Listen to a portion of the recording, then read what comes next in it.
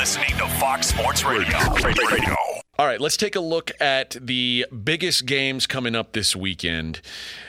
Let's start with the local team here, the Las Vegas Raiders against the Kansas City Chiefs. The Raiders now plus 9.5 at Kansas City.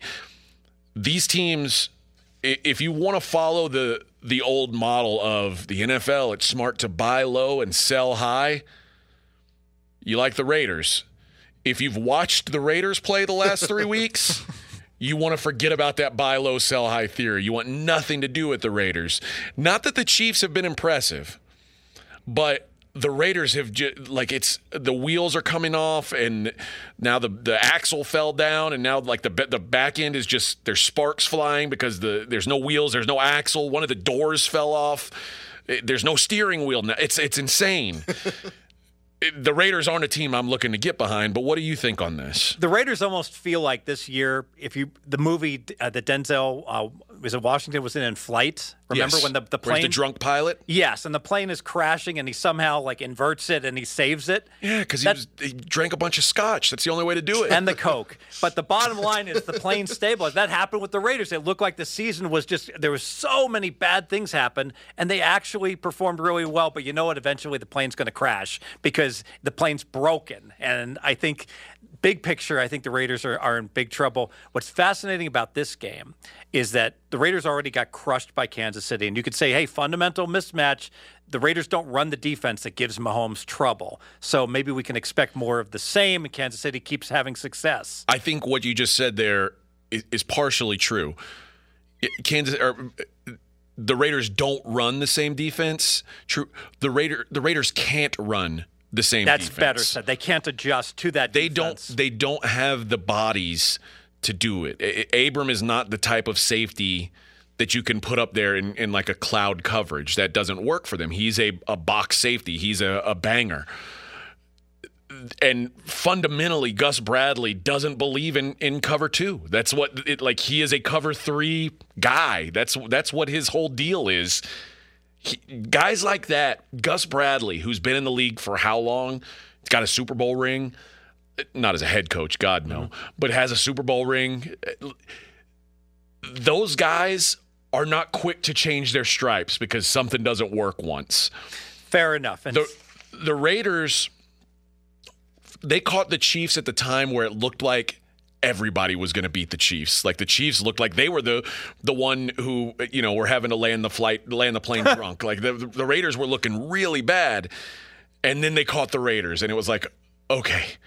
Whew. Everything's been fine for them since, one thing I want to go back to that no one seems to be talking about.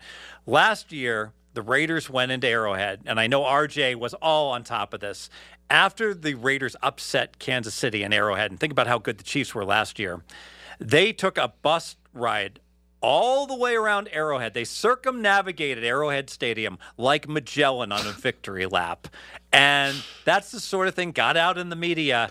Normally when you have a 9.5-point favorite that crushed the team earlier in the year, they might be lacking for some motivation. There's not going to be any lack of motivation after that. If Kansas City has their chance, they're going to stick it to our Raiders. The Raiders' best player, Darren Waller, seemed, I don't know that he's out, but he's doubtful, certainly. Did not practice again yesterday. It's hard for me to trust the Chiefs' offense in general, but they put up 0 practice reps for Waller since Thanksgiving. Oof. So and he's so important. Without Ruggs, you got no one to stretch the defense. Well, Deshaun Jackson's actually done a good job. That's a good point. He has some of the most exciting. Hunter Renfro's like he's a nice PPR guy if you're in fantasy. Never drops the ball. But if you're looking for like the playmaker, it's Darren Waller. He's the guy. He's the guy that Carr can lean on. Him not being there, this is not going to be. And they can't run the ball. They stink running the ball.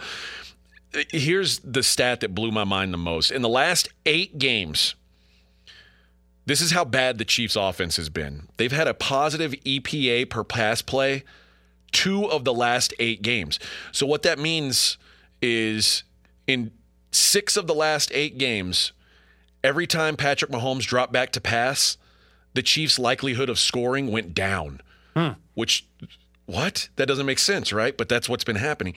One of the 2 games that they had a positive was against the Raiders, where he had an EPA of plus 0.565 per pass play, which means every time he dropped back, he was basically adding more than a half point to the Chiefs total.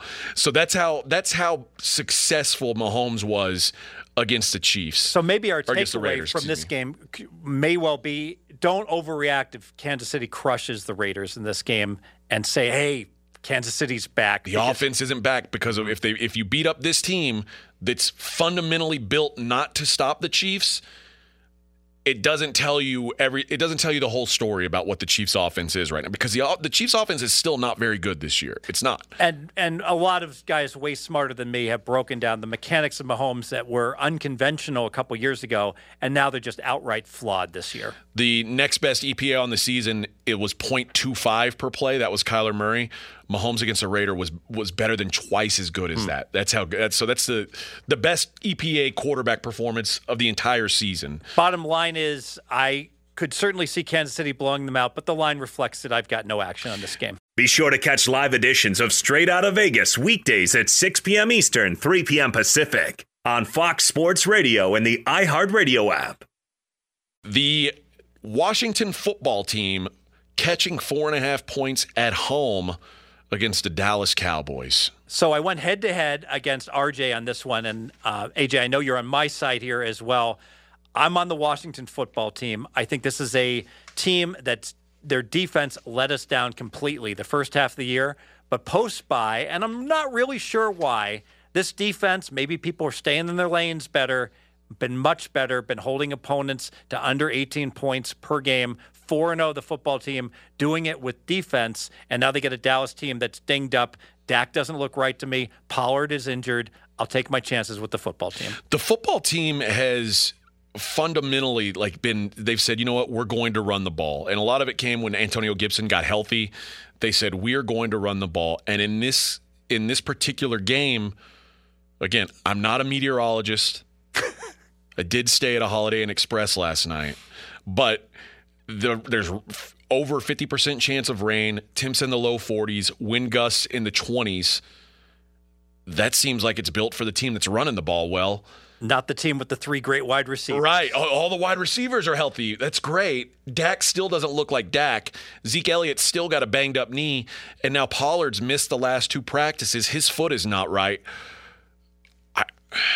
This feels like a good spot for the football team here. I think it's going to be a really close, competitive game, and this is amazing. Somehow Washington, as much as they've struggled, they control their destiny in division. Win out, they got 5 division games, and they're the champion. And the Cowboys, they just got a win on national TV, a win and a cover.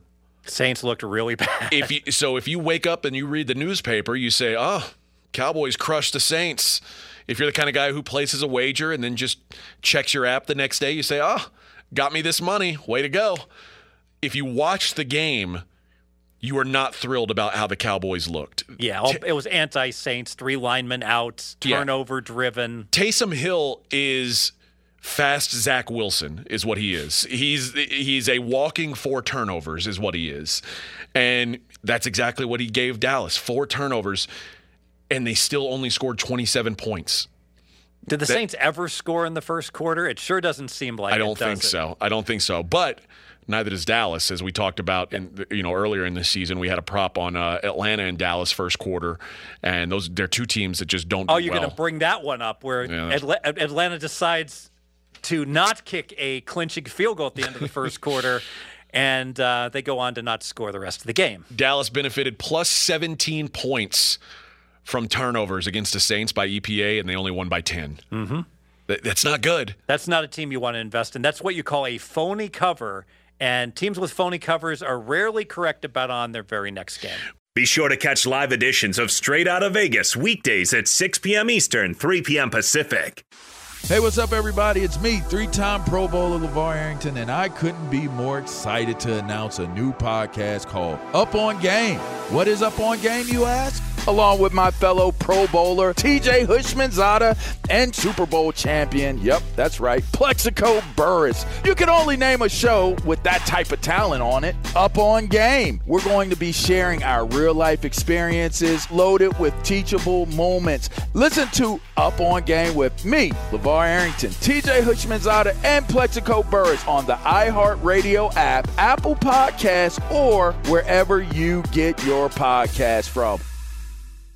Let's take a look at the last big game of the NFL and probably the best game on the board this week. The Buffalo Bills now plus 3.5 at Tampa. It's going to take balls to bet the Bills right now because there's a lot of people who saw what happened on Monday Night Football and said, "Oof, now they got to do that against Tom Brady." Oof. And I can't blame them. And I was a guy early in the season, I was very high on this Bills team. I thought that their defense was playing so well that even if their offense had fallen off a little bit, which wouldn't have been surprising. I mean, Josh Allen played at a borderline MVP level last year.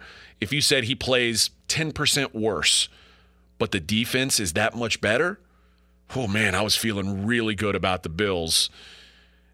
And last week, Sean McDermott, who I consider to be a very good coach, looked like a fool. Like he didn't look like he belonged in the same class as Bill Belichick, which, let's face it, who does? Somehow going into the win to end the first half and to end the second half, not good. But is there a case to be made for buying low on the Bills here?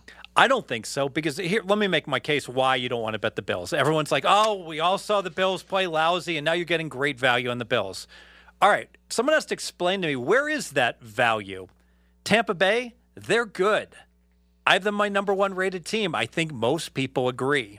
The Bills, they're not as good. Are they fifth? Are they seventh? Are they eighth? Doesn't really matter. I think we all agree they're in the top 10, not in the top 5 right now. So if I had the best team in the NFL at home against the 8th best team in the NFL, and Tampa Bay has a pretty good home field this year. They've won 4 straight home games by double digits easily. Their defense has played much better at home. How in the world did this line only open 3? I think that was a mistake by the odds makers. I bet it minus the 3. I think there was great value minus 3. If I had to bet it at 3.5, I would still bet on Tampa, especially with the Bills' best cornerback being out. Not a good look against these wide receivers for Tampa Bay. That's the thing that we didn't see, that didn't get exposed in that Monday night game, was Tre'Davious White, who got hurt 2 weeks ago, out for the season. They put that defense out there against Mac Jones and Bill Belichick in the snow, and they threw the ball 3 times. I've got to feel RJ likes to say there's no locks. I'm gonna say it's a lock that Tom Brady throws the ball more than 3 times. I shouldn't say that because his head could fall off in the first quarter.